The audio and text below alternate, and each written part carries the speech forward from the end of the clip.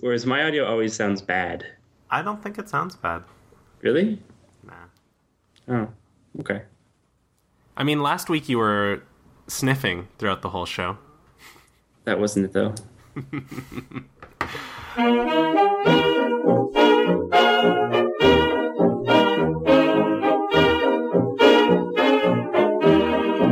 Hello and welcome to What's the Deal, the Seinfeld review show that loves you, even if you won't love it. Each week we dissect every episode of Seinfeld in chronological order. With me today, as always, are Patrick Armstrong. Hello. And Christopher Young. Yo. I'm Cameron Wong, and this is episode 37, and today we will be looking at Season 3, Episode 22, The Letter. And that was Chris Young's most casual introduction. Yeah, I was gonna You comment. didn't like my yo. Wow, it really threw you both off. I could hear it. Yeah, I I didn't follow it with the yo dude, yo sop, my jaw dropped. sup bros.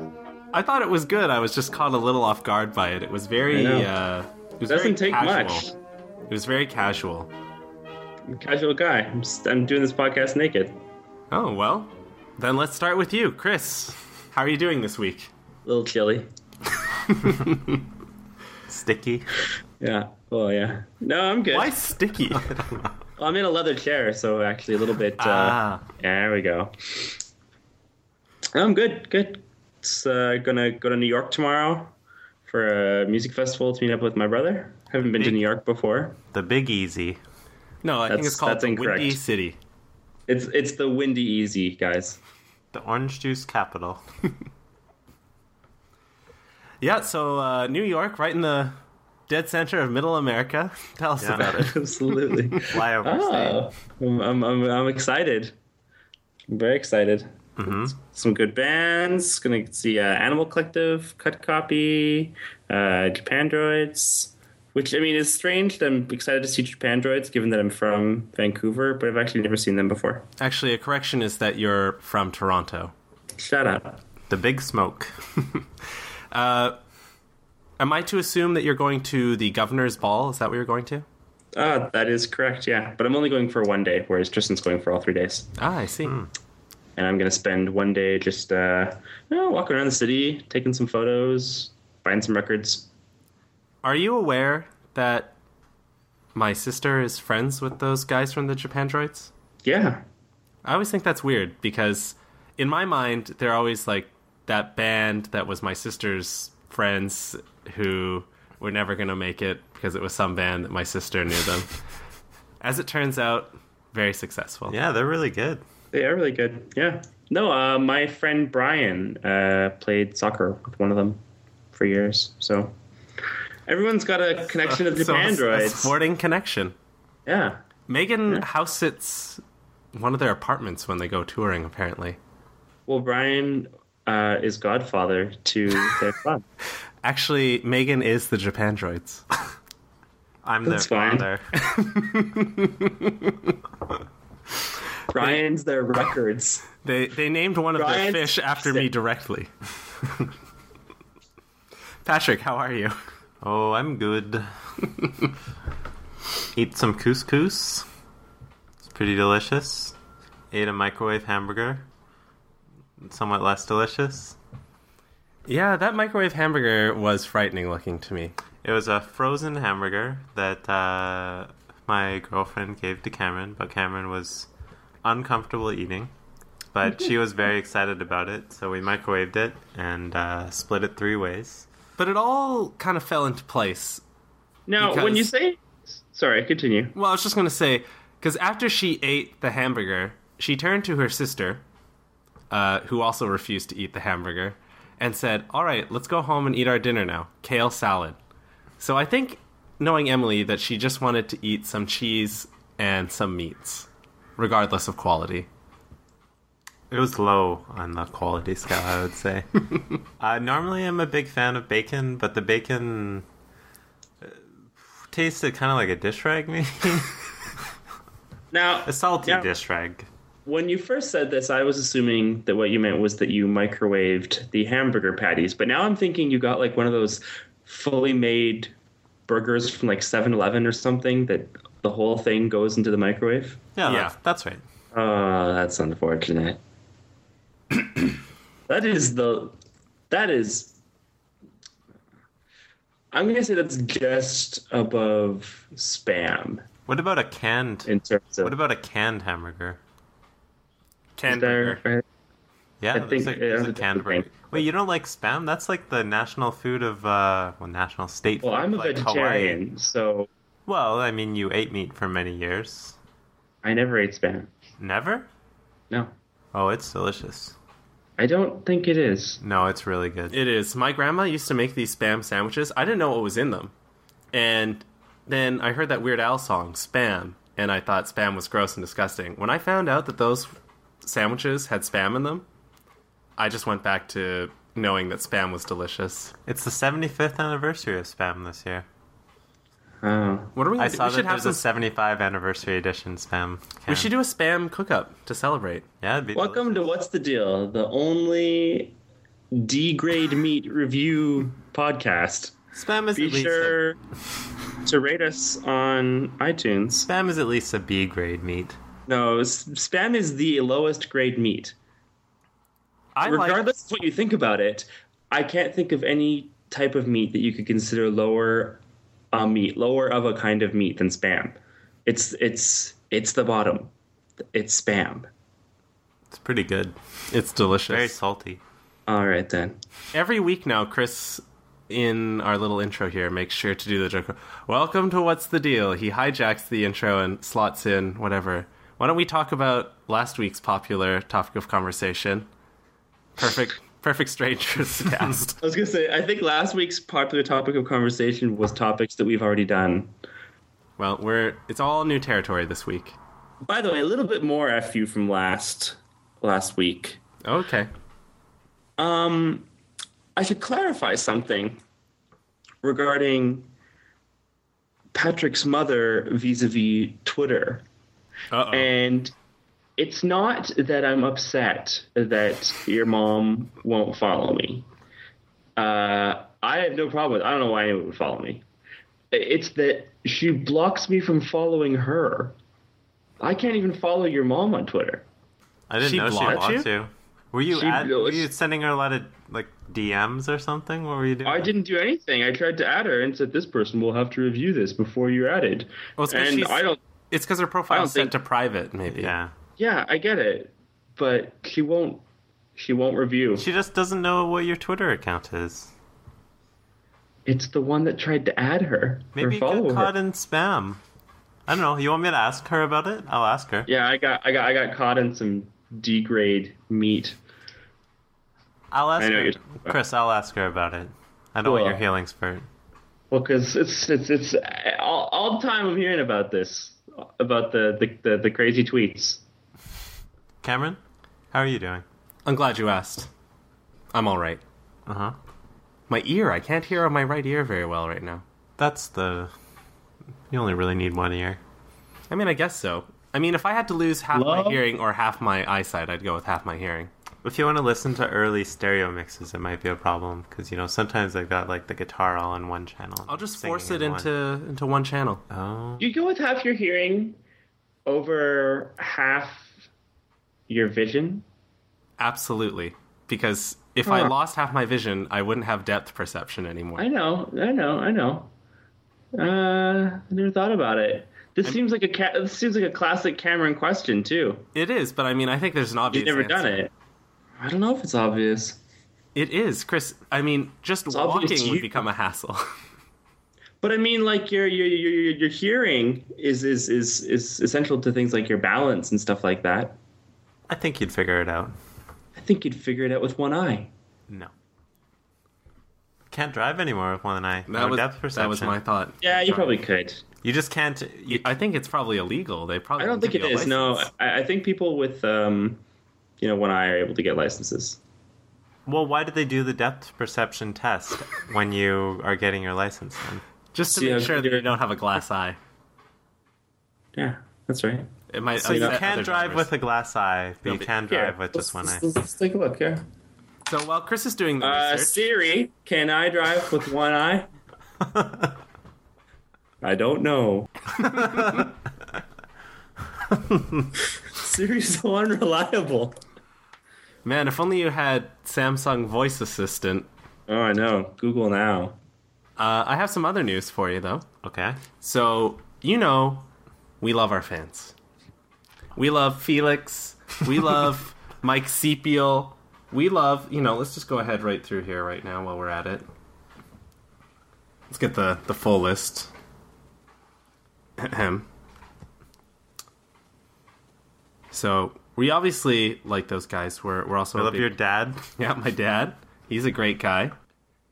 I'm holding. Because of my robust friends list on Facebook, it's sometimes hard to keep track of all this information. Well, okay, in Ontario... Okay, you give us the eye information while we Ontario, do this. yes. You can, as long as your other eye is correctable to better than 20/40 vision. That's Ontario.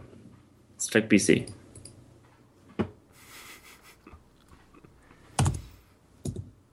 Should I do this right now? Go ahead. Do it. I'm not, I'm not there yet. So Okay, so some other people, obviously, Patrick, you're a good friend. David Ellison. Mm-hmm. We appreciate his support. Mikey Seeps. Yeah. What a good guy. M. Seeps. Has been confirmed to be a soft C. Rob Tarswell. Yeah, Rob Tarswell. That's Chris's friend. Kevin Skrepnik, the voice of the BC Forest Fire review on the news there. Mm-hmm. The prevailing winds are carrying the fire, but our guys have set up a perimeter out there, and they're taking care of it. Andre Peloquin. Are we just going to list all of these people? Because look at this. We have some new names to pronounce, because just this week... Okay, I'm going to try right now. Tommy Del Vecchio De Luca. Does that seem right? That's not how you pronounce it, no. How do you say it? I don't know. Vecchio? I don't know that guy. Del Vecchio. That's awesome. Mm-hmm. I wish that was my name. It's a good name. And then, Kaushik Sivajai? I think it's Kaushik Sivaji. Kaushik... How? Sivaji. Well, either way, it's amazing. It's just pouring in, and... Do you think people who haven't liked us on Facebook or follow us on Twitter... Because there are, I would say the majority of the people who listen to the show do not do that. Do you think they count as fans?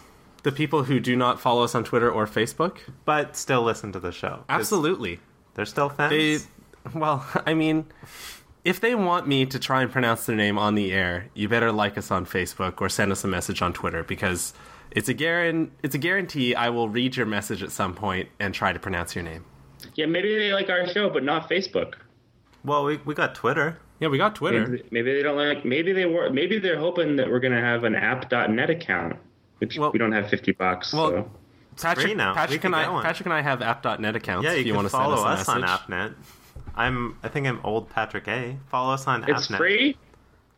Yeah, if you get an invite. I mean, if you're cool. Yeah. Oh God! Stupid cool geeks. Do you think it's just that all those other fans really want to network with us on LinkedIn? They probably do. Yeah. We got to get that LinkedIn account going. I have a LinkedIn. I have no idea how to get into it. I just keep getting spam. You're linked out. I'm linked out. I keep just Billy Bob would like to be friends with you on LinkedIn. No, I can't, because I don't want to, and I don't know how. So stop. So in this week's episode of Seinfeld, The Letter, Jerry is dating Keener. Catherine Keener. And she's an artist, but an artist with a jealous streak. And she has put her jealousy crosshairs over Elaine. Meanwhile, George feels that he is forced to purchase a piece of art that he cannot afford, and Kramer poses for some art and gets hit in the head with a baseball. All this and more in this week's episode of Seinfeld. Easy to be. The episode starts with a monologue. And no one can escape Jerry Seinfeld's skewered barbs. This week, look out, art gallery security guards. Jerry's coming for you. He's relentless. So, do you think art security guards are paid well? I feel like they're paid more than minimum wage, but not that well. Because Do you think they're paid more than mall cops? yes, Yeah. Yeah, I think so too. Do you think they have an art degree? no, No. Yes. No. I have to say, Jerry Seinfeld's picture of art gallery security guards is totally different from mine, because I find in the art gallery, I'll be looking at the art, and if it's like a sculpture, sometimes they've got that tape around the sculpture where you can only get so close. I get, I toe that line. I get right up to it. Oh yeah. And I like lean over and look, check it out from all angles, but that security guard, he's laser focused on me. See, that's the thing. So last summer, I had the good fortune to go to perhaps the most famous art museum in the world. I went to the Louvre. The Louvre. Yes. Very good. And while I was there, I never really saw any art guards who were intimidating. Like, if I had my heart set on destroying some art or stealing some art, I probably could have done it. Was it because they were all wearing berets? They were not. I No. bet they were. Were they all smoking cigarettes? Did they all have stupid mustaches? No, none of that. Yep. They were Yeah. just regular people. But the thing was that they didn't look tough.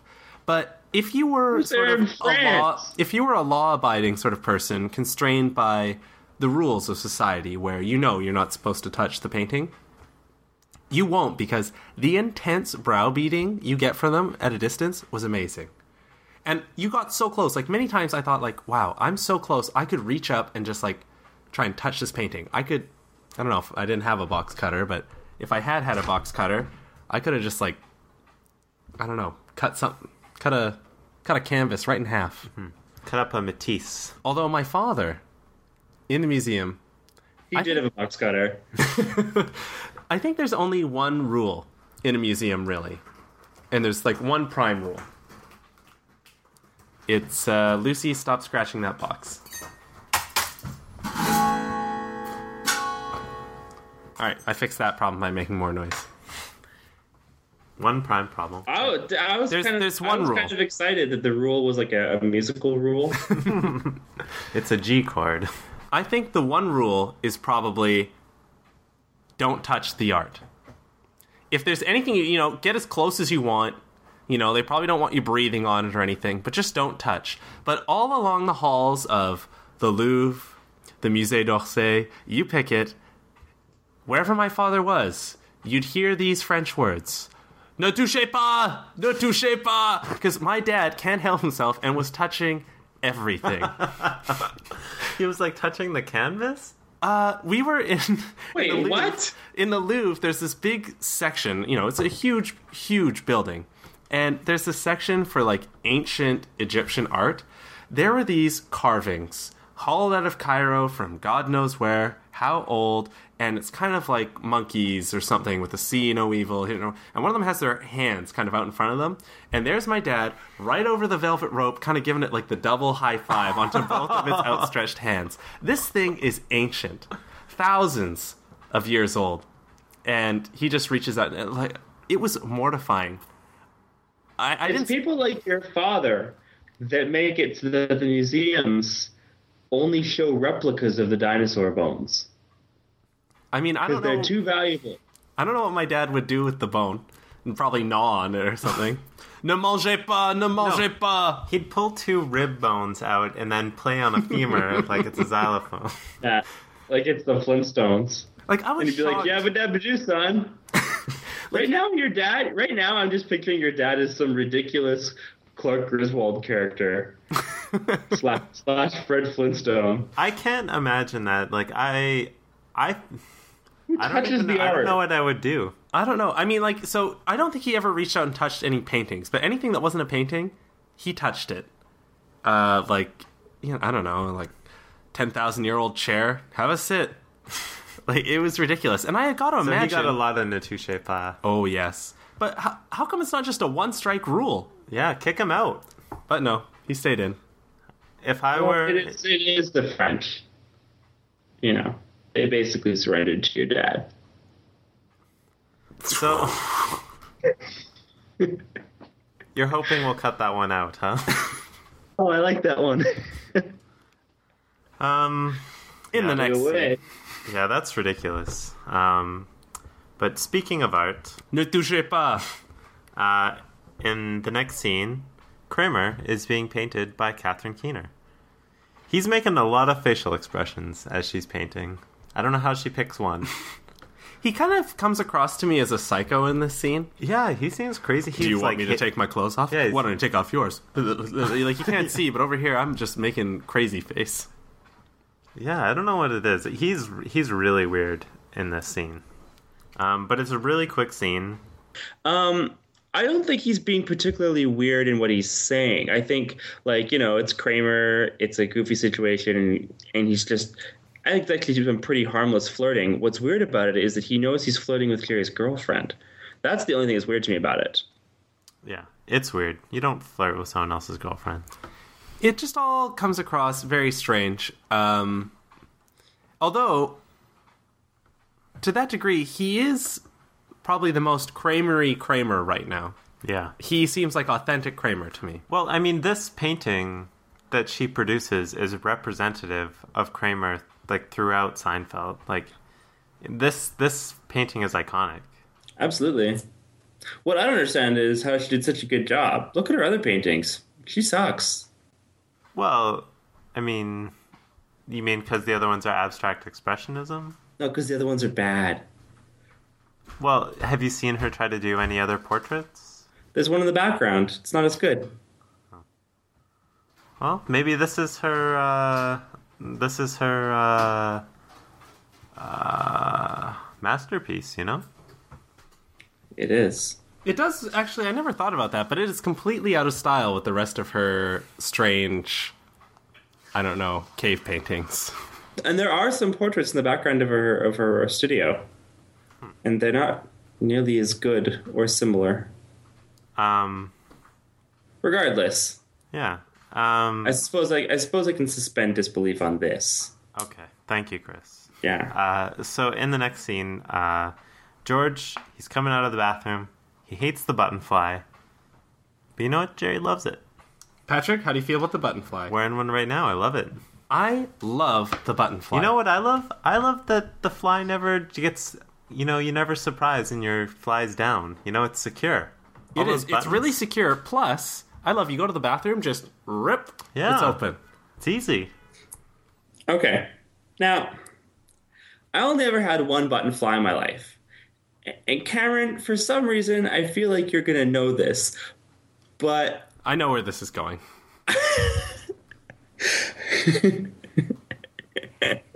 But I just got fed up with having to do the buttons all the time. I just left the middle one undone all the time. Yep. What? I don't know why I knew that Karen would know that. Because I remember asking you about why your fly was always undone. Yeah, that's right. And I mean, if there's one that you would leave open, why would it be the dead middle? Because that meant... Wait. So you did up the other buttons? You just didn't do up the middle one? Well, it was like bottom, middle, top. And so bottom was always done up. Middle was always, free as a bird. And then the top one was the access button. How much time are you saving by not doing? I felt like it was a lot of time. I do up the buttons on my button fly. I don't even notice them. I do it. It's totally muscle memory. Everyone says it takes a long time, but it doesn't. Yeah. Okay. I'm not thinking about putting these buttons in. Maybe when I was 8 years old or something and got my first button fly jean, it was a problem. What is this, like becoming a man? Yeah, I wasn't trusted with things like that when I was 8. I had Velcro shoes till like high school. Just last summer. Yeah. See, Cameron will attest to this as well. But even regular flies, I'm notorious for not doing up the fly. Yep. That barn door, the latch is broken. So we also learn in the scene that George he doesn't get art. So, the way that George puts it, it's kind of hard to be completely sympathetic with it, but I kind of think that there's a sense here that I understand. It's hard to be around people who are, like, intense artists, especially people who are, like, completely absorbed into their own art world, because they are such, like, intensely passionate people, and they almost always speak to you as if you have understood and interpreted their art in the correct way. And you can't help but feel like you just have to kind of say, and be very careful about what you say, like you might say the wrong thing at any moment, and reveal to them that you are uncultured. Yeah, I find also if you know someone that knows a lot about art history, it can be a little intimidating. Like, oh, I like this one. I wonder why I did it that way. And then there's like this complicated explanation. Yeah, whenever And then I feel really like maybe I shouldn't have been surprised at that thing that is iconic of a whole movement, Yeah, whenever I get into these kind of conversations, I mean, there's a lot of nodding and stuff, but mostly it's a lot of realizing just how much class I skip. Because I go to art school, and I've taken all these classes, and I'm still there with George. It's right there when Chris is like, oh, yeah, I love Impressionist art.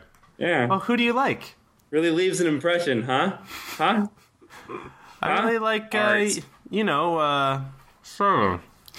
Yeah, that French guy. It's got that painting with the people by the lake. That lake. Back to this day, every time I want to remember... Okay, I know it's Seurat now, but every time, for like a long time, I was like, who did that frickin' painting with the pointillism? The one that was in Ferris Bueller. I always just Google Ferris Bueller painting. Did Ferris Bueller paint that? He did. Actual Cameron painted it. I saw that painting. It's pretty sweet. It's really Where'd you see it? The Art Institute of Chicago. It's in their like permanent collection. The Pant City. It's really huge.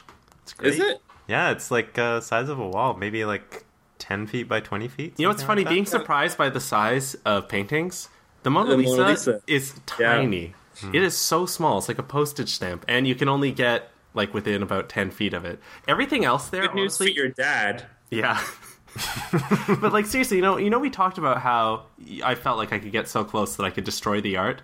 This one, I felt like even if I sprinted at it, I probably would be tired before I got to the Mona Lisa to try and do anything to it. So does the Mona Lisa have a dedicated guard? Oh, multiple. So how many times a day do you think they hear "It's so small, c'est si petit"? 8 million times? I bet in French they don't hear it that often, because I bet the people of France have already gone there and are aware that it's small.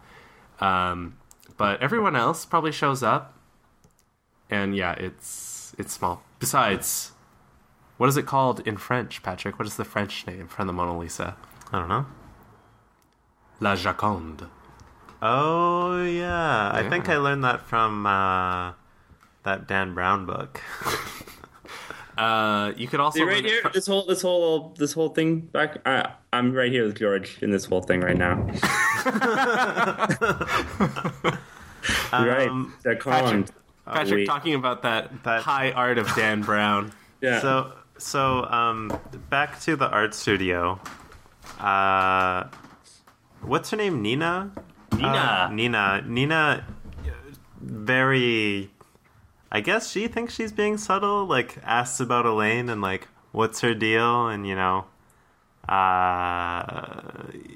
obviously she's extremely jealous of Elaine. And the scene is really uncomfortable.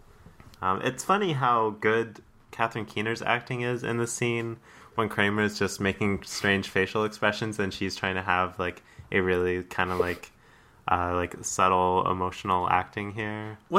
It's funny because it's Seinfeld, so I've accepted so much in the world that Kramer and all those other people, that's the normal of that world. So in my mind, it's almost like Catherine Keener's acting strangely. Yeah. What is this person? What is this emotion she's trying to display? It's not a Kramer emotion. It's not anger or hunger. What is it?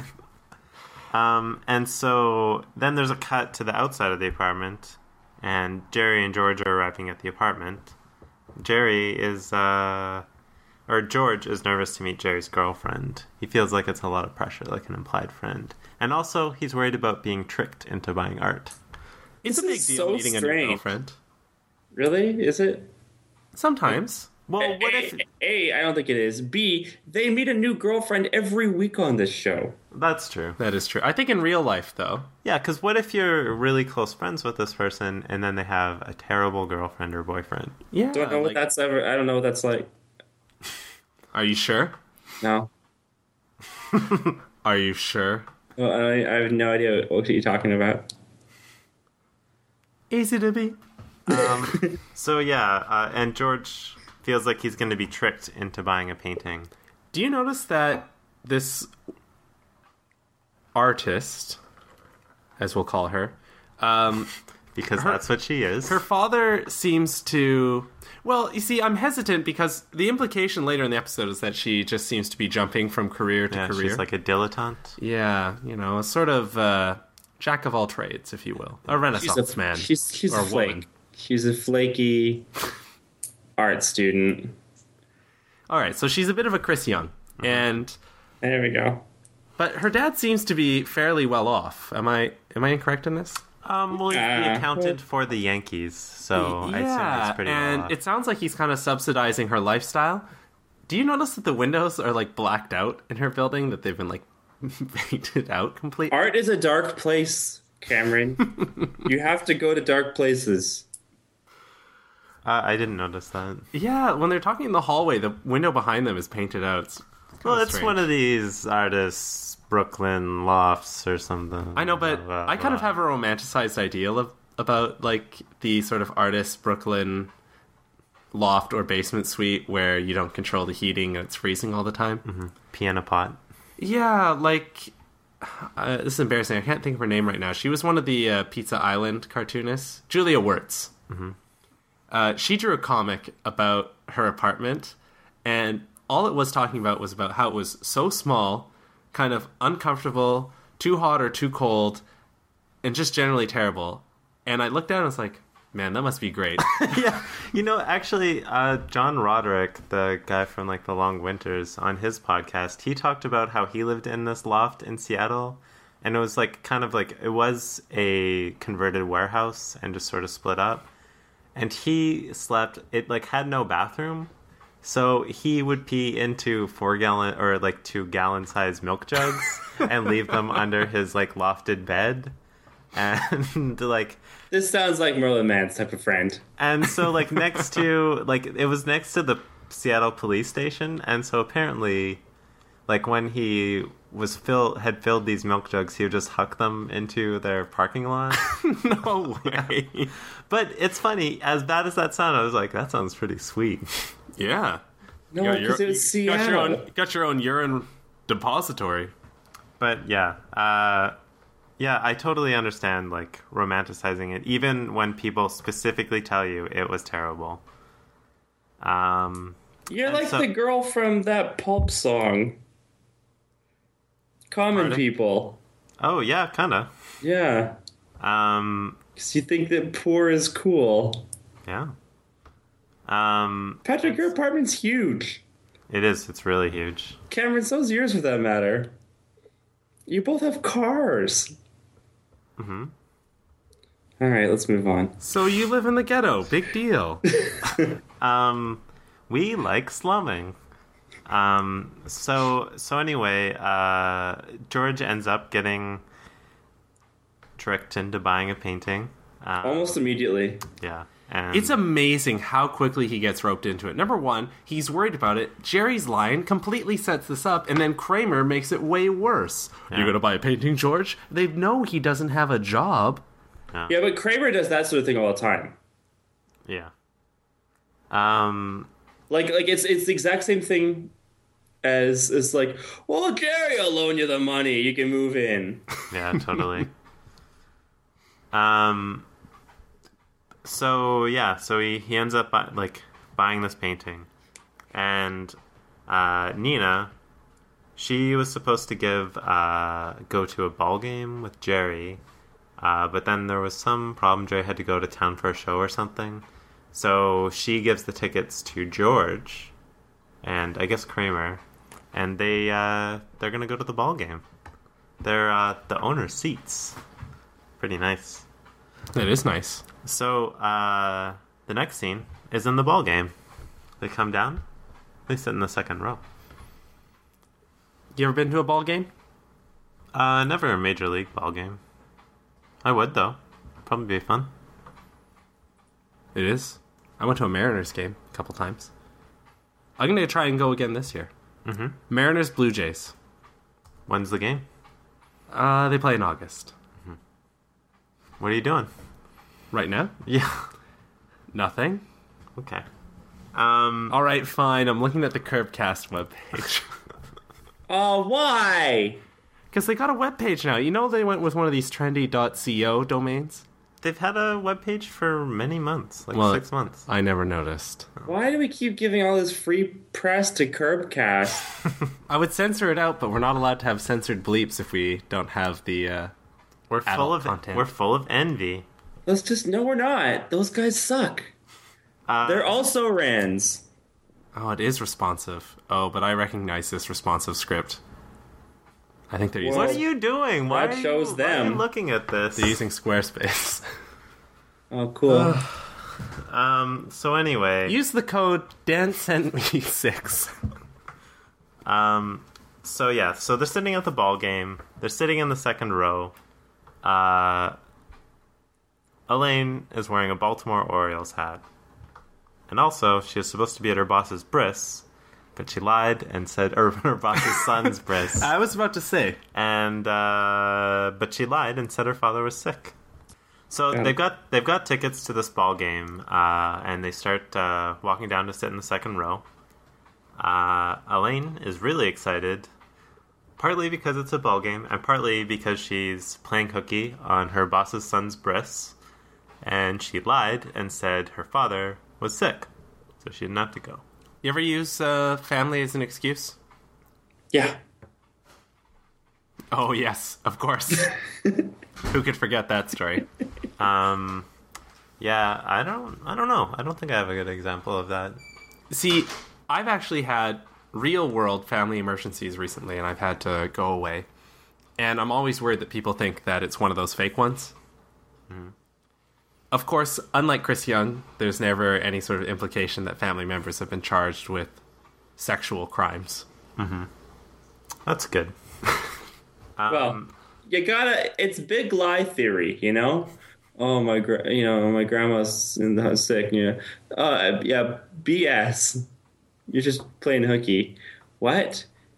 Your brother is a degenerate, and you told us? That can't be something you made up the other day. I feel like can't be. It has to be true. It has to be true. I feel like maybe at the Staples they just don't care that much. They cared. So, also, they meet Nina's dad, and he is not pleased that Elaine is wearing that Baltimore Orioles cap. So, what is the right etiquette in this situation? So, to explain a little bit further, Elaine is wearing an Orioles cap, but they are at a Yankees game. Now, they're sitting in the owner's seats, second row, not first, as George points out. And so Nina's father asks Elaine to take the hat off, and he says he's serious. What does the etiquette say you have to do in this situation, Chris? Do you keep the cap on, or do you take it off? Okay. It wasn't clear to me. Are they playing the Orioles? I think so. I think so, too. Okay. Now, I mean, there's stock footage of baseball happening, but I didn't pay attention to who was playing. Now, I have not ever been to a baseball game. I have not been to any professional sporting events. And yet I feel like Elaine was in the wrong here. I think it's the owner's seats. She got them for free. She shouldn't show up and troll. What I think is that I think Elaine's in the wrong as well, but I think Elaine was okay to wear the hat, but if the guy says, "Could you take off the hat, please?" Just take the hat off. Yeah, I agree. I don't think she was in the wrong for thinking it would be okay to wear the hat there. Yeah, I agree with that. I don't know. Like, if you got tickets to go see the Canucks and you were like in the... Yes, I'll take them. Yeah, and if you were like in the owner's, like, you know, the box and everything, and the camera's flashing on you, and you went with your friend, and your friend decided that they were going to wear a freaking, like, you know, Flames. Minnesota Wild jersey. And do you think that would be, like, fun? Do you think it would be acceptable? You'd be horrified. You probably wouldn't even go with them. You'd probably say, stop. I'd probably let them go, to be honest. It's a sports game. The two teams are playing. People wear the jerseys. But I tell you what, if someone came up and said, you know, I don't think that this is okay, I would expect the other person to take it off and not have a problem with that. Because they got free tickets to the owner's box. Yeah. Hey, why is it that there's, like, an owner's box and these tickets are, like, in regular seats? Shouldn't they be in a box somewhere? I think in baseball, box seats are not prestigious. Yeah, because you want the seat close to the plate, right? Yeah. Oh, so it's like in a baseball or basketball game basketball. on the floor seats. You want to be near the bench. Got it. Because the thing with hockey is that you need a bit of an elevated view to see the whole arena. So even though seats right down by the boards are expensive, that's where they're priciest, they're more expensive from the box seats because it's also like your own contained little apartment in there. Mm-hmm. Yeah, I always thought that'd be cool. Same with like a football game. Got those high seats. Yeah. Okay, so causes a bit of a scandal. Yeah, and eventually, you know, Elaine is angry. This accountant dude, Nina's dad, is angry. He calls over security. Elaine has to leave, and you know, George, he's still pretty thrilled. Not as thrilled as the first row, but pretty thrilled about these seats. They're nice seats. Doesn't want to leave, but you know, feels like he has to for solidarity with Elaine. They're kicked out, and Kramer gets beamed. Do you think this is a studio set, or do you think they're at like a Los Angeles stadium? I don't think that's a studio set. I think they're at a real stadium. There's somewhere with the bleachers. Yeah, how expensive can it be to shoot for half a day in LA at a stadium? Not too expensive, but they're also shooting on like a pretty substantial lot. I don't know. This could be like a high school. Yeah, actually, I wouldn't be surprised if their backlot had a stadium seat. Like, yeah. So I mean, in sitcoms, that like imagine how often like there's this thing where they're at a sports game and have to, you know, have a chat. Well, and I think it's either next season when Jerry dates Miss Rhode Island. They're at the ball game again, and I think it's the exact same seats. Yeah, maybe it is a backlot. I have no idea. So let me ask you this: Elaine is thrown out of the ball game. Is George allowed to stay, or does he have to go with her? I mean, she took off his hat and threw it out into the bleacher somewhere. I think George could have stayed, because Elaine was in the wrong here. If Elaine had truly been doing nothing wrong, then I think it would be on him to leave. But I mean, also, if your friend just, like, expects it of you, and you want to maintain that friendship, you gotta go. Yeah, it depends. What would you do, Chris? Would you stay or would you go? In this situation? Yeah. I would stay.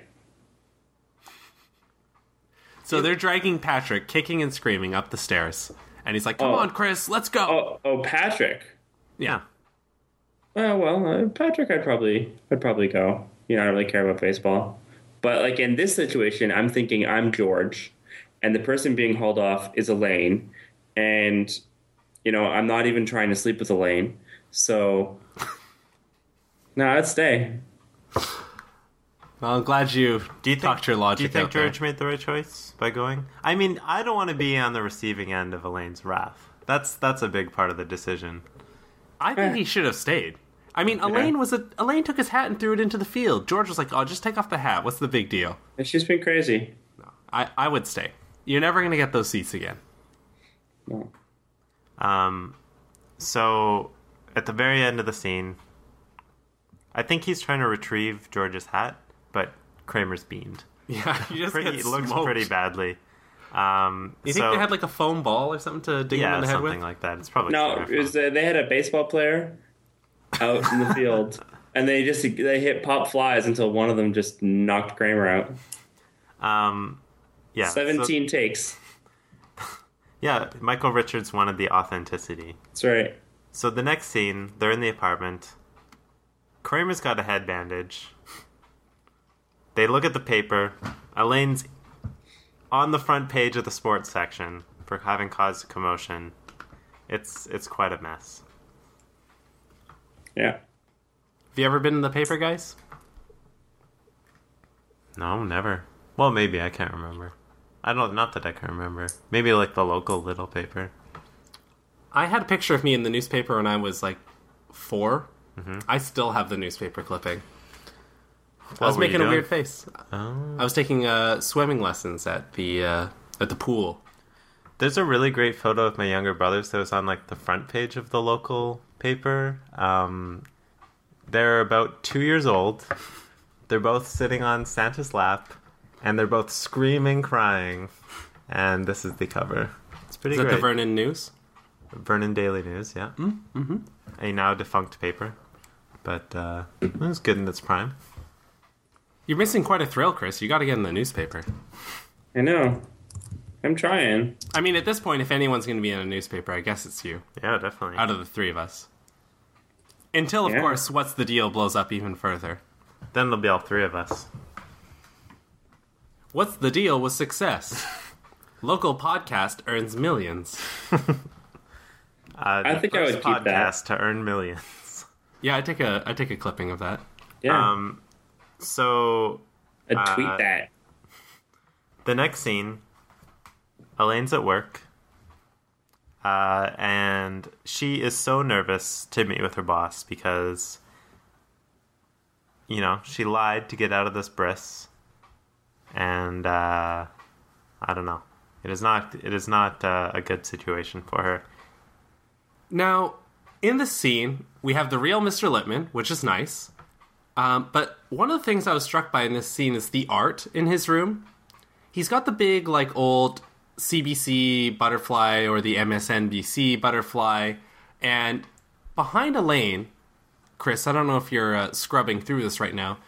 Elaine, there's this piece of art on the wall behind her, and it just looks like a maze. Like a children's maze. Yeah, it does. Yeah. Looks crap. I could solve that maze 5 minutes. Now, I actually had Justin open up Google Goggles and try and see if it would recognize that image, but I would see what would happen is this whole thing about being worried about the art world. I didn't want to appear uncultured talking about this, and I'm still a little nervous right now. Like it's a Kandinsky. Yeah, I mean it's definitely not Kandinsky. Could be. No, it's all wrong. But maybe it's his early work. It's the wrong elements. He's got those like very distinct lines and the dots. All right. Yes, you'd look like a double idiot. Oh no. But that was the thing. I was nervous, so I had Justin taking pictures of it just in case it was something famous. I now suspect it's basically like that bulk IKEA art. Yeah. I think they've got, in their warehouse, they've got a whole warehouse full of art for decorating sets. And the set decorator just finds things that they find funny, pop them up there. And so this meeting, Elaine she tries to steal the sports section. Mr. Lippman really wants it for going on the plane. She doesn't manage it. She's doomed. So the next scene, we're in Nina's art studio. There are these, like, caricaturish, like, broad caricature rich people who are really amazed. Oh, the Manhattan socialites? Yeah, really amazed by this painting of Kramer. One of them has, like, does one of them even have, like, a monocle or something? If he doesn't, he might as well, like... Yeah, no, he's got, like, a bow tie. He's wearing, like, a tuxedo or something? Yeah, he's wearing a tuxedo. His wife, she's probably wearing fur. These are some three-dimensional characters. Yeah, it's quite a thing. And they just love this painting. And also, Jerry comes over. He breaks up with Nina.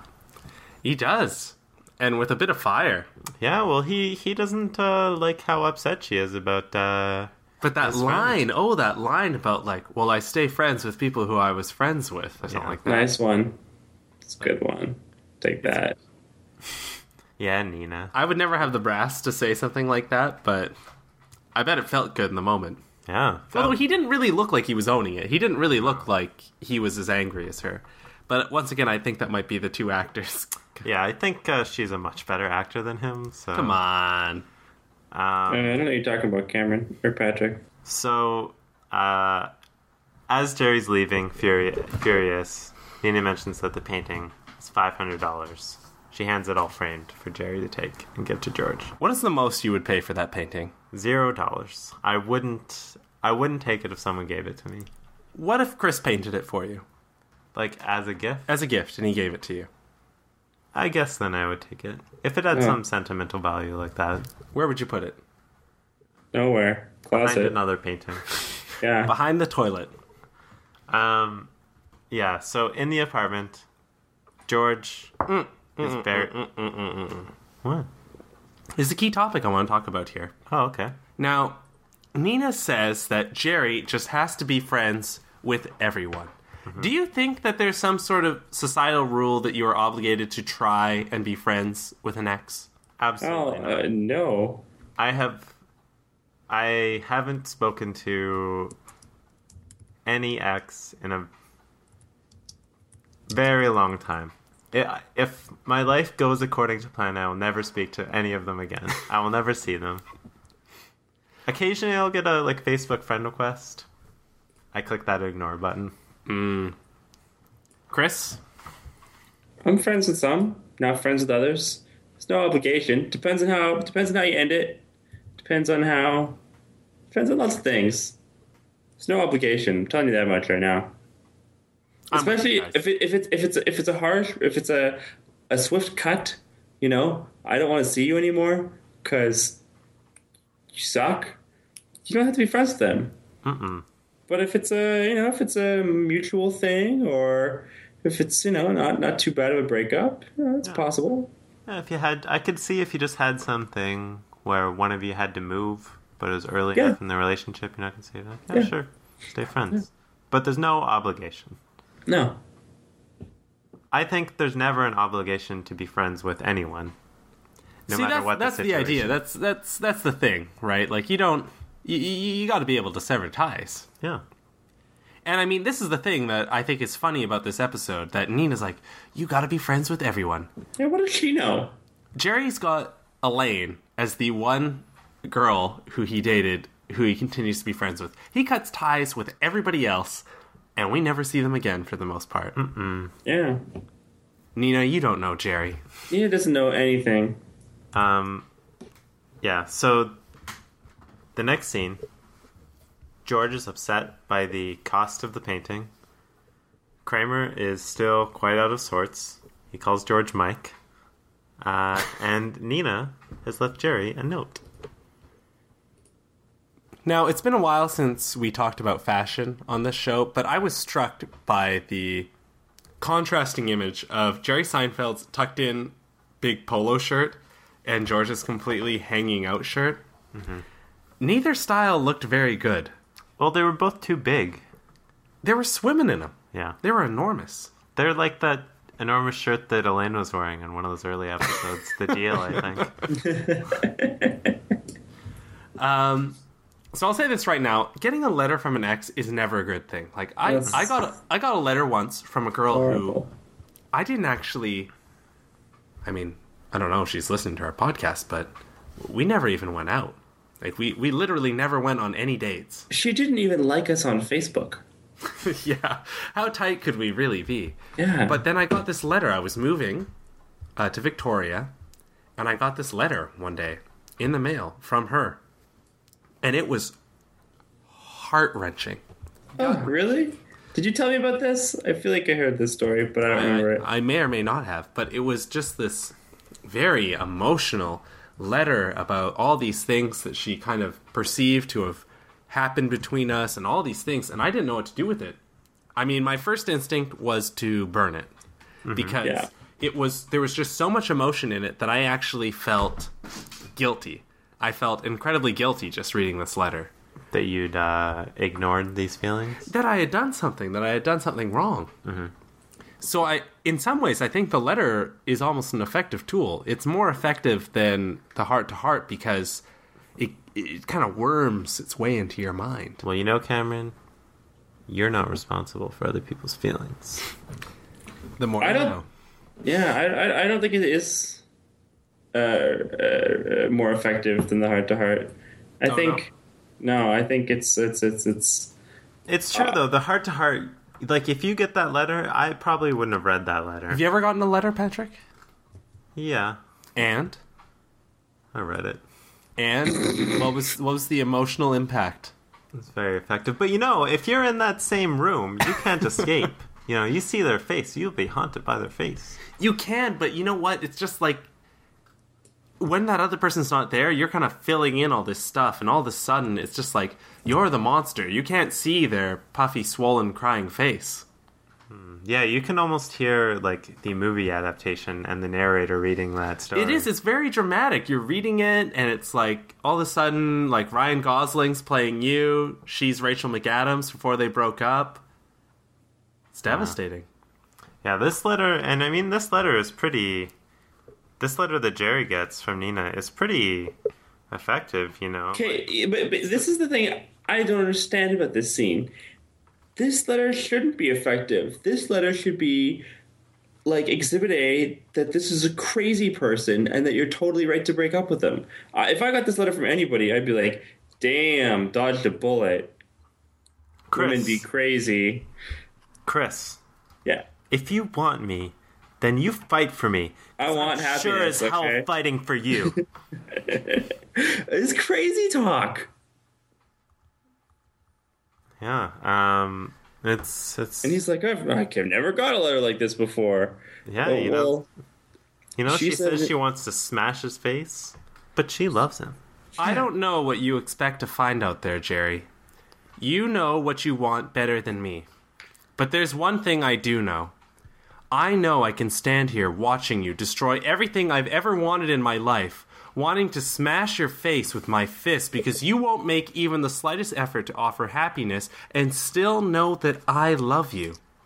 You mean so much to me that I'm willing to take all your abuse and insults and insensitivity. Crazy that's person. That's what you need to do to prove I'm not going to leave you. I'm sick and tired of running from places and people and relationships. You want me? Then fight for me. Because I'm sure as hell fighting for you. Yeah. Uh-huh. Like a poet. No, like a crazy ex-girlfriend. It's like that scene in Wayne's World where where Stacy's like, she's like, Wayne, if you're not careful, you're gonna lose me. He's like, I lost you 6 months ago. We broke up. And she just doesn't get it.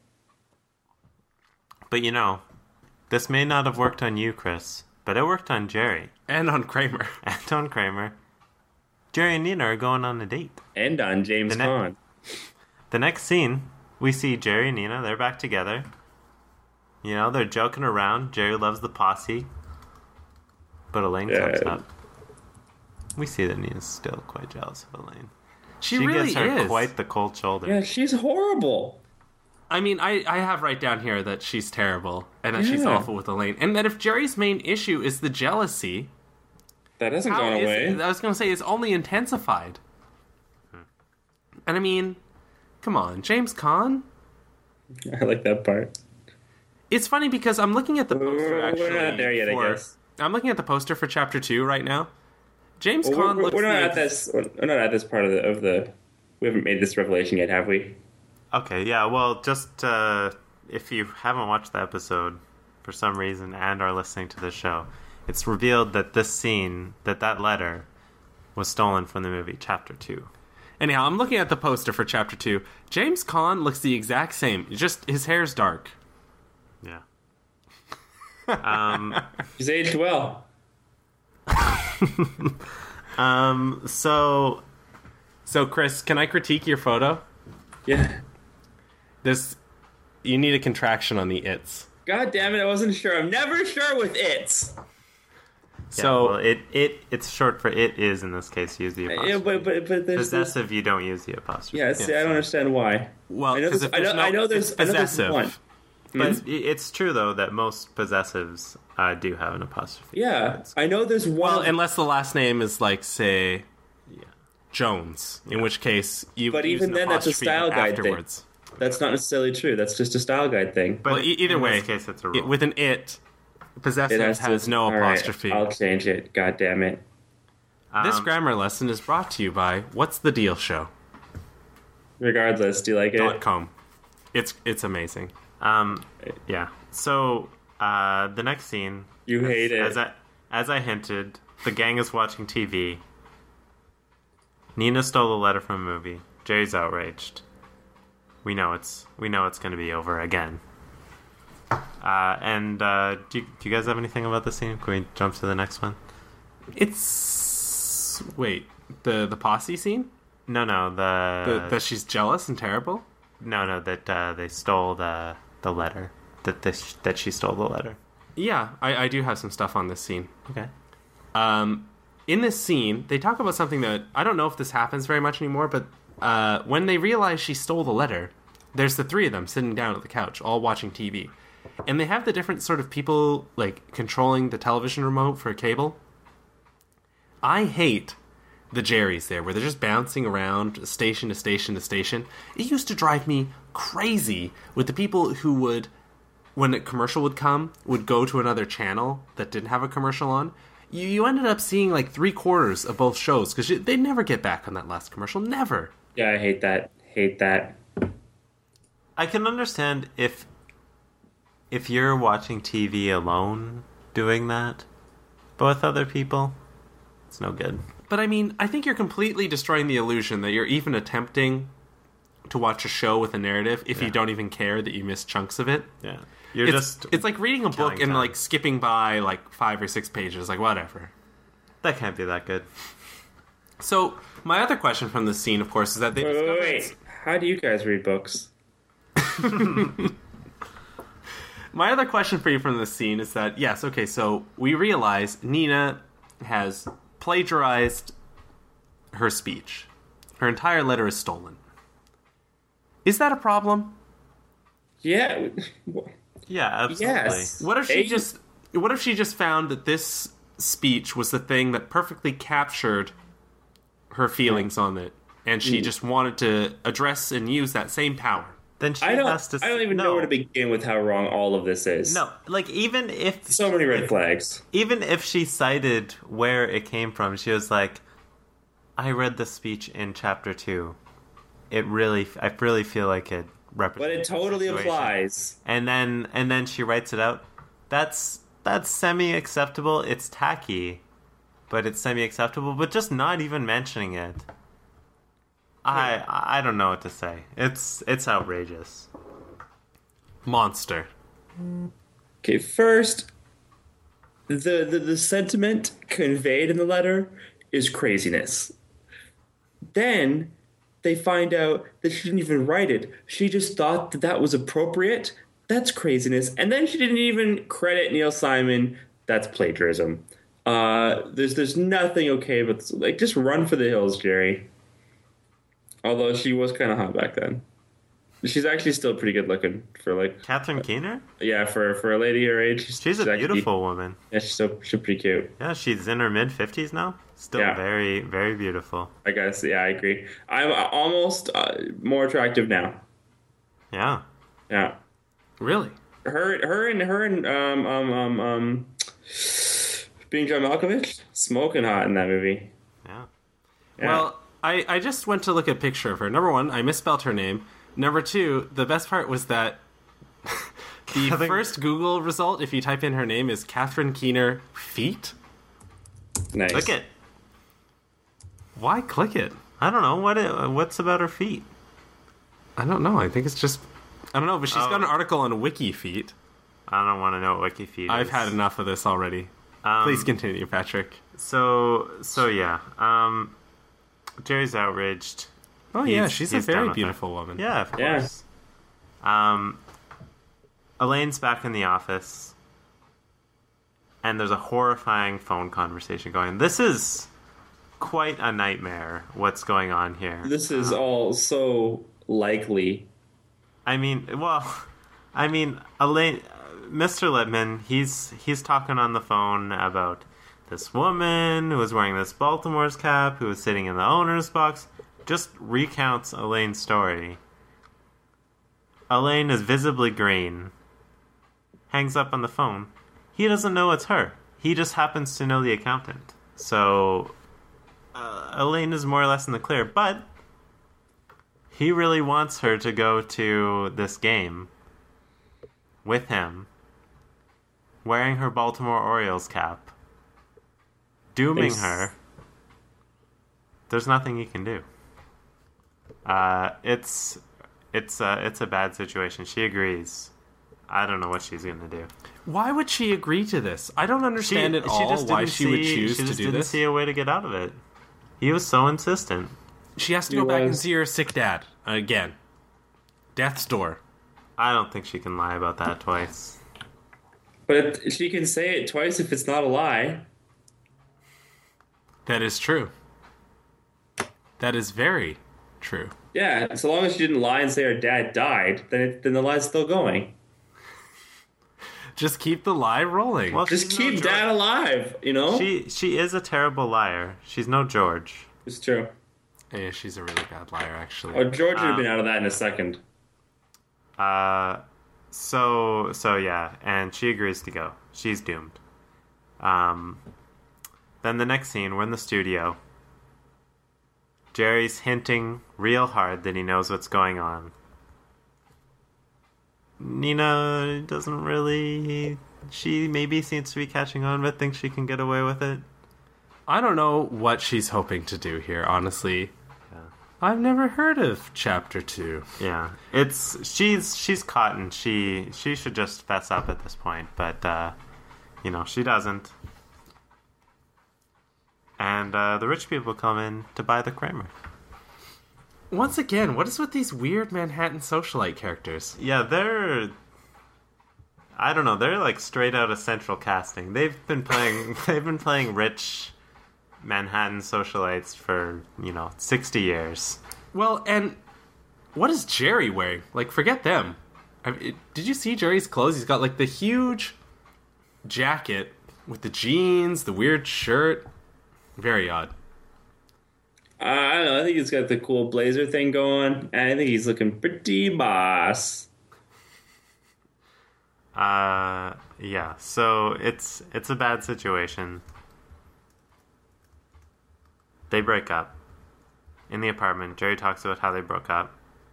They're watching TV. Elaine's on TV fighting with the security guard. Elaine's got moxie. Yeah. She's spicy. She's quite a lady. She's a firecracker is what she is. But yeah, it's bad situation. Elaine seems to be doomed. Then we cut quickly. Wait a minute. Did you guys hear the classic call in this scene? Holy cow. Oh no, I didn't hear it. Phil Rizzuto. Oh. They even have a whole episode of Seinfeld dedicated to his talking bobblehead. Chris, do you know about this? Is this just me? Yeah, no. Oh, yeah. They, seal it under the pavement. Yeah, and the broad jump on 81st Street George or whatever. Jackhammers it out. Yeah. No. So, yeah, and then we cut to the rich people's place. Kramer is there having dinner with the rich people. And, wouldn't you? Having a good time, yeah, sure. They're very excited about his story. He's telling the one about hopping the ship to Sweden.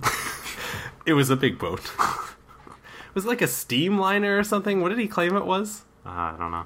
Why is he lying to these people? What is he? I don't even know that it's a lie. I think I know it's a lie. I think Kramer's had an eccentric enough life that maybe this is something he it's did. Possible. Yeah. You think it's possible, both of you? Yeah, I think this whole story is possible, yeah. It's not established it's a lie, and we don't really have any idea about what his sort of childhood was like. We just know that Kramer gets in crazy adventures. I guess so. I did notice that the people have a really strange table. The table has like these two massive, like marble legs or something. Did you guys notice this? It's very strange. We finished with the monologue. Jerry's talking about, as an adult, sneak into better seats. It's embarrassing. I thought this monologue was pretty good, actually. One of the better ones. Everyone so sneaks far. to better seats. You Yeah, got to. Why not? I liked his little bit about pretending to be confused. Me too. Yeah, that was pretty good. Yeah. Oh god, just eat your chip, Patrick. I was trying to eat a chip silently, which is impossible. Oh, sounds like original talk show over here. What, talk show 1.0? 2.0. Oh, good. It's a great show. You know, Yeah. speaking. Oh wait, let's finish up this thing about the monologue, and then I Okay, want to. let's just do it again, Patrick. So, yeah, the episode finishes up with the monologue. Jerry talks about sneaking to better seats. You guys ever sneak to better seats? Yes. It's great. In everything, really. Yeah, in a movie. Well, not a movie theater. How do you in think like it's going to say movie theater? in a play, you know, in a concert. Snuck to better seats on an airplane. I've switched seats. Really? Yeah, it's great. I did that once when there was nobody in like an entire row, and I went in there and just took it for myself. Yeah, it's nice. It was very nice. Cool. Ever take the better seats, Chris? I don't think I've ever had an opportunity. Sometimes there's a whole empty row, and you're in a row sitting next to some obnoxious, stinky person. You just go back to that other row. Yeah, I would do that. I've never been to a sporting thing, so I never had that. What What about a concert, like a special zone? I right in don't front of really the- go to and I don't really go to concerts that aren't just general admission. Never been. All right. Sweet. Yeah. You ever theater hop? Go to see a second show? No, that's a good one though. I Yeah, would do awesome. that. That's bold. It's fun. I would do that. The employees don't care. Yeah, why would they? If you got time to see a second movie, go see a second movie. It's great. It's a good So- idea. So, Chris, what did you Yeah. think of this episode overall? It's pretty good, I guess. It was okay. It was okay. If you have to give it a rating, 1 out of 5 Kramer portraits, how many would you give it? Solid 2.5. 2.5 portraits. Oh, it's pretty low. Yeah, it's- I feel like the episode was good, but I feel like Catherine Keener was too good an actor with the other characters, or wasn't acting in the same way. Like, she was playing it like a serious, dramatic role, and everyone else is playing it like the silly comedy it is. So it's weird. She seems deeply insane because of the way she's acting. I mean, Quite. I guess that's kind of effective, but it's weird. Cameron, what do you think? I have the exact same sort of sentiment. Catherine Keener comes across so odd in this episode. Her acting, it's like, I don't know that it's that her acting is better. It's that she's trying to do sitcom acting. It's like she's almost trying to adapt her acting style to the sitcom. And it doesn't totally work. But overall, pretty funny episode. Yeah.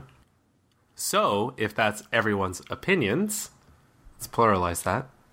It's time to move into the always popular other business. Would you like to follow along? I highly encourage it. Head on over to whatsthedealshow.com where you will find pictures, show notes, back episodes, and, of course, other business for every episode of What's the Deal Show. You know, I just realized I forgot to plug the show at the beginning, or the website. Forgot to do our sponsors too. We're gonna get dropped. We don't need to plug it every time. They'll be devastated. Yeah. Breach your contract. A lot of people are talking about Squarespace. We talked about Squarespace. Everything you need to know. Everything you need to make a beautiful website. So if you have headed over to whatsthedealshow.com, you'll see today's other business involves Schmeat, the lab-grown meat, which will be hitting grills later this month. Now, Schmeat is supposedly the answer to the ethical meat problem. At the paltry cost of approximately $340,000, I imagine that's US. Maastricht University in the Netherlands. I hope I'm saying that correctly. Felix, maybe you know how the people from Netherlands would be saying that. The people from Netherlands? Neverland. The Dutch? I'm sorry, carry on. Carry on. So they are going to form a 140-gram patty, barbecue it, and have a little taste test. Chris Young, I know that this must hold some sort of interest for you. It is an ethical meat product. To create these meats, you can extract the cells used to clone the meat from an animal without harming it. Would this be something that you would be willing to eat? I don't know. It's debatable. I have no ethical issue with it. My concern, like just personally for myself, is it's been a very long time since I've had meat. Except for all the gravy. It's this gray area. It's true though. Gravy is like a meat thing flavored with meat dripping, and it's mostly veggie gravy. Like I probably the amount of times I've had meat gravy has probably been very low. Okay. Given that, I kind of feel like it's taken a long. It's taken a long. I haven't had meat in a very long time, but I kind of I don't want to have, obviously, regular hamburger meat or anything again, but I like holding on to the memory. And I'm worried that something like this would be like... It'd be like, Leonardo DiCaprio's wife in Inception, right? Like, it's not really her. And it's just, it wouldn't be the same, but it would be close to the same, so it would be kind of... Nah, I don't know. It'd be weird. So you feel like the simulacrum would never be as satisfying as the real thing, and then it would lead you, on a dark day, maybe get a little drunk, you're a little upset. Yeah. You stop in at a Wendy's, get a junior double bacon cheeseburger. Yeah, I'm just sad because my wife jumped out of a building. She was crazy. I hope everyone's seen Inception. We're a couple years in. I feel like if you haven't seen it, you are an adult. Yeah. You heard us talk about Inception. You could have stopped it right there. Yeah. Yeah. Spoiler alert for Inception: the boat sinks and Leo dies, even though there was plenty of room on the frickin' door.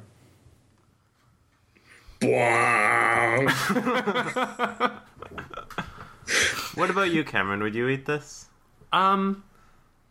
Would you try it? I mean, you didn't try it. You didn't want to try that.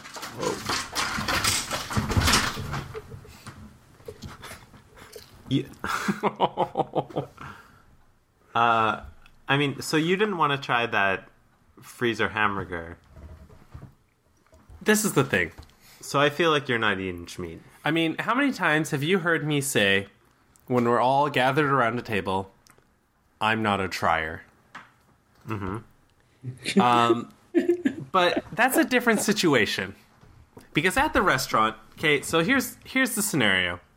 At a restaurant, when you're down with your friends and you've all ordered your meal, I've picked from everything on the menu the one thing I've decided that I want to eat the most. So no, I don't want to give you a bite of my meal, and I don't want some of yours. If you wanted what I picked, you should have picked it.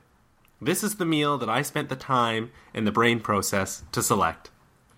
Now, do you take that approach with your girlfriend? I'll let her try some. There you go. Okay, that's... Yeah. With her, I will have a free exchange. Yeah, all right. We're in the same boat then. That's very nice to hear, actually, Chris. Now, and I don't think most people are like us. I think most people are happy to try and share, but I don't want to do it. But I don't really want to do it either. Now, this is a disgusting and interesting experiment, and I don't know that I'd be able to make myself try it. I don't know that I could be the first person. Here's the thing. So yeah, you wouldn't want to be the first person ever. Like, they produced this meat. Yeah. This is sample AQ5. This is the one that they know is good. Mm-hmm. They know this is the best one they're producing. You're not going to be the first one to try. No, but if everyone else has started eating it, like Schmeat's catching on, it's everywhere. It's like as popular as like a tempeh, right? Like not that many people are eating it, but people do eat it. I would give it a go at that point, because I mean, I like the idea of it because it's, in terms of environmental practice, it's a lot better than like a giant warehouse full of chickens. Mm-hmm. Well, like, here's the thing. Like, what we're talking about here, we're talking about as much technology as we're talking about meat. And as with most things in technology, I'm just not an early adopter. You know, I'm waiting for a version like, you know, at least version 2.0, usually version 3.0, you know. I want some of those kinks ironed out. So you're not going to try. So the first Schmeat, I didn't get the first iPhone, you know. Didn't get the first MacBook Air. Didn't get the first iPod. The first Schmeat. This is a beef, simulated beef, right? A cloned beef, whatever. But once they come out with the chicken, maybe I'll try the chicken. No. What I'm saying is, once the chickens come out, maybe I'll try the beef. Maybe I'll try beef 2.0. Maybe I'll try the third version of beef. I'm just picturing at the grocery store, you know, they've got the little, like, containers, they have the meat, and it says Schmeat on it, and then there's just, like, that big star sticker slapped on it, and it has 2.0 next to it. I was just saying, like, I don't know that I... Can I run an update on this meat? It'll have that little, like, banner that goes across it, you know, that says new. Look, Michael. Banner. Family love Michael. Family love Schmeat. Patrick, let me go ahead and guess. You're taking that first bite of Schmeat. Yeah, I'll try it. Well, I mean, I would want to read about how they produce it and, like, be convinced that it's safe. But if I'm convinced it's safe, yeah, I'll definitely try it. So they have some interesting stuff here in the article where they talk about, essentially, that what's interesting is that they might create the sort of microbrewery style model where there's like small scale producers. It's a little bit more expensive, but it's that handcrafted thing with Schmeat. Could you see that happening? Okay, yes, I can see this happening, and I can also see the potential for this to make vegetarians even more obnoxious. Like, you go to a barbecue. Seems unlikely. Yeah. You go to someone's house, and they're like, "Hey, we're making brisket." Oh, I don't eat meat. I'll eat, you know, lab-grown meat. I'll eat, like, my frickin' microbrew meat, but I won't eat your meat. That's it's a slippery slope. I can see what you're saying, and actually, I can see, like, forget just, like, the vegetarians, but just, like, think of the foodies. It's like, we're making, like, a Schmeat burger. I know. Oh, is that the one from Longhouse Point? Oh, no, it's from, you know, wherever. Oh, yeah. I don't really like that one. It's a little dry. It's like, have you tried the seasonal cranberry Schmeat? You know, I was thinking... I feel like the Longhouse is still in beta. You know, there's an episode of Sequest where you learn that... There we go. Like, beef... like hello and welcome to What's the Deal? Meat grown from animals is illegal in the future, and so you have to eat the lab-grown meat. But one of the like, Commander Riker type character, he's smuggled some Peruvian beef onto the boat. Where? He's going to eat it. Peruvian beef onto the boat. That kid from Sidekicks? I guess I don't really remember Sequest that well, but I remember the scene very vividly because this is when I first heard the idea of lab-grown meat, and yeah. I don't know, Schmeat. I don't know. It's a weird thing. When it exists, I'm gonna try it, I guess. It exists right now. Well, I mean, a proof of concept exists, and the scientist doesn't seem too convinced that it's delicious. Where's the quotation here? Further up.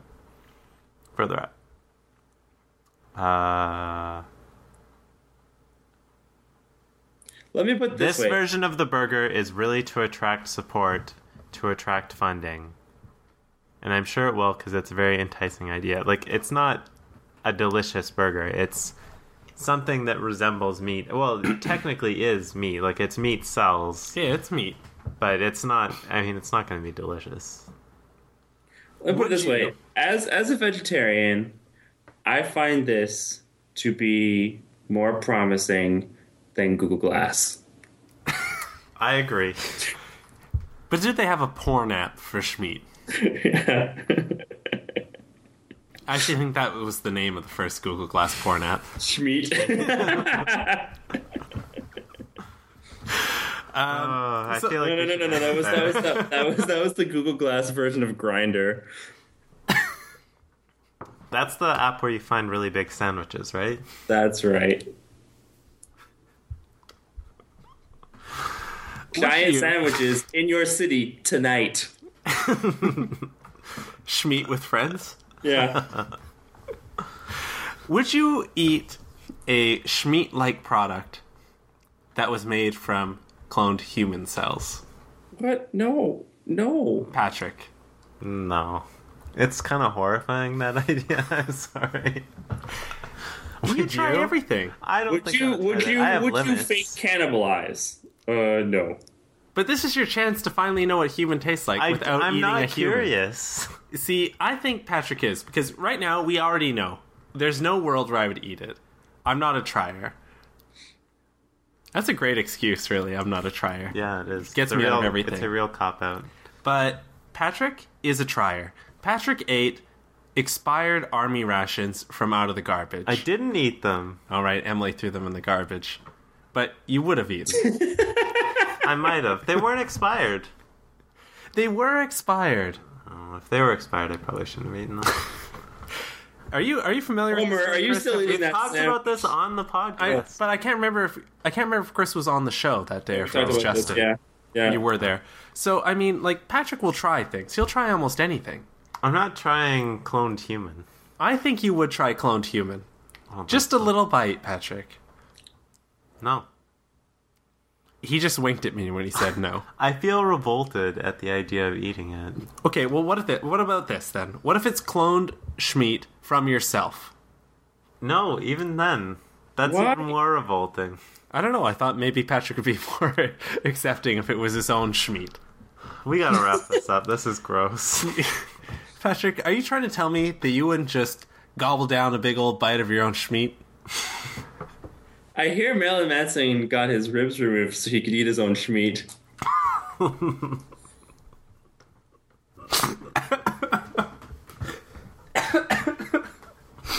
You're killing Cameron. Chris, All right. you're not eating the cloned human either? I don't think so. You know, I'm certainly not eating frickin' Soylent Green Alpha. What if it was cloned human Schmeat 2.0? No. They've made some upgrades. It's a little faster. There's still no Dropbox sync. It's running on WebKit now. You're both saying no to human Schmeat? What the hell? Yes! I don't know. I just thought that maybe, it It's might... cannibalism. There's no market for regular cannibalism. Why would there be a market for cloned cannibalism? Like, I don't think it's unethical to eat human I think it's meat, gross. but I think it's gross. Yeah. Well... Would you eat cloned feces? Oh, it's not really, it's cloned. But I mean, it's still feces. It's not meat. It's still people. Chris, I've got bad news for you. Feces is not people. You might remember the famous court decision which decided that feces was not considered people. I just wanted to mention to you that my alternate piece of other business was outside of a Russian prison in an attempt to smuggle. You know, in prisons they try to like courier like drugs and those sort of things in there. You know, things that you might cigarettes, something you could trade. We've all seen Shawshank Redemption. Outside a Russian prison, they found a cat which just had a bunch of cell phones taped all over its body. Nice. I thought that was genius, Awesome. and yet this cat from the picture does not look trained at all. And honestly, I love all news stories from Moscow because it's like the news service is so strange. They literally kept this cat taped up with the cell phones on its body, and they're just holding it up by the scruff of its neck for this picture. It's not like that someone thought, like, this is cruel to the cat to have, like, this, I don't know, duct tape all over its body. Let's hold it up. Let's take its picture. Let's wait until the press gets here. Shall we wrap it up, Chris? Yes, I think so. All right. So, Google Glass has been banned in U.S. casinos already. Are you familiar with this? Let's wrap it up. I was really hoping I'd get Chris to bite on that. The reason why I was hoping to do that was because, as always, I failed to look up the list of Seinfeld episodes to inform you on next week's episode. It's the parking space. Oh, the parking space. With that jerk Mike. Yeah. Hey, isn't this the guy that Tristan met? No. Isn't it? No, it is. Yeah. Let's see if we can get him. So, next week's episode, Season 3, Episode 22, The Parking Space. And in this episode, Kramer informs Jerry that his friend, Mike, has been calling Jerry a phony. In a good way. Yeah. That and guy after is a phony. And after a disagreement outside, Mike and George get into a heated debate over a parking spot right in front of Jerry's apartment, where they are both hoping to go to watch a big, important boxing match. Elaine, in a side story, creates a story that she's been chased by a pack of teenagers with guns. In a souped-up car. Ay, ay, ay. And that's the episode. You know who's in that episode? Sid, the guy who moves all the cars around. It's exciting. John Christian Grass? Sure. No? I don't know what the actor's name is, but the character's name is Sid. The guy who George took over for, who he moved all the cars around for. Yeah. Alright. Yeah, that's probably enough, eh? So let me tell you right now. If you managed to make it through this whole episode, if you're a glutton for punishment, head on over to whatsthedealshow.com, check out the show notes, check out the back episodes, check out the little pictures. It's all free, it's all coming to you. Ask Felix, we don't take any money. I've been taking money. From Felix? That's why we mentioned his name so much. Yeah. Today's episode is brought to you by Mike Felix. and Felix. Are we just doing Mike C now? Have we just completely given up? Yeah. No, it's Sepial. Yeah. All right. Sepial. Yeah, we don't know. Seeps. He confirmed to me once again that it is pronounced with a soft C. Mike Seeps. What's that? I don't know. What is that? Enthusiastic about his name. Mikey Seep in the house. Yeah, so if you're interested in having us try to say your name on the episode, you can follow us on Twitter. We tweet at WTD Show. All you have to do is follow us, and we will probably say your name, or Cameron will. You could like us or follow us on Tumblr. If you just go to our website, What's the Deal Show, you can follow us there, because that's a Tumblr. Or you can like us on Facebook. You'll see us in your news feed. You can like us. The whole thing. If you want to follow us or like us on Facebook, go to facebook.com/whatsthedealshow. Chris, how else can people help us out? They can go and they can go to iTunes and they can rate just what grade of meat Spam is, and they can compare and contrast that to what grade of meat Smeat is. I'm inclined to say that Smeat is a higher grade of meat than Spam. Spam is probably more delicious, though. Spam is very good. We don't know this. I mean, yeah, go to iTunes. They have a whole Spam Smeat system. Mm-hmm. Yeah, or you can rate our show. Be kind. We've got all this competition from low lives like Curbcast. So why are you promoting their show? I don't know. The show that shall not be named. Yeah, Dumbcast. Cast. Yeah. That's right. All right. Well, I think that concludes this week's episode. Thanks for listening, everyone. We appreciate it. We're hanging in there.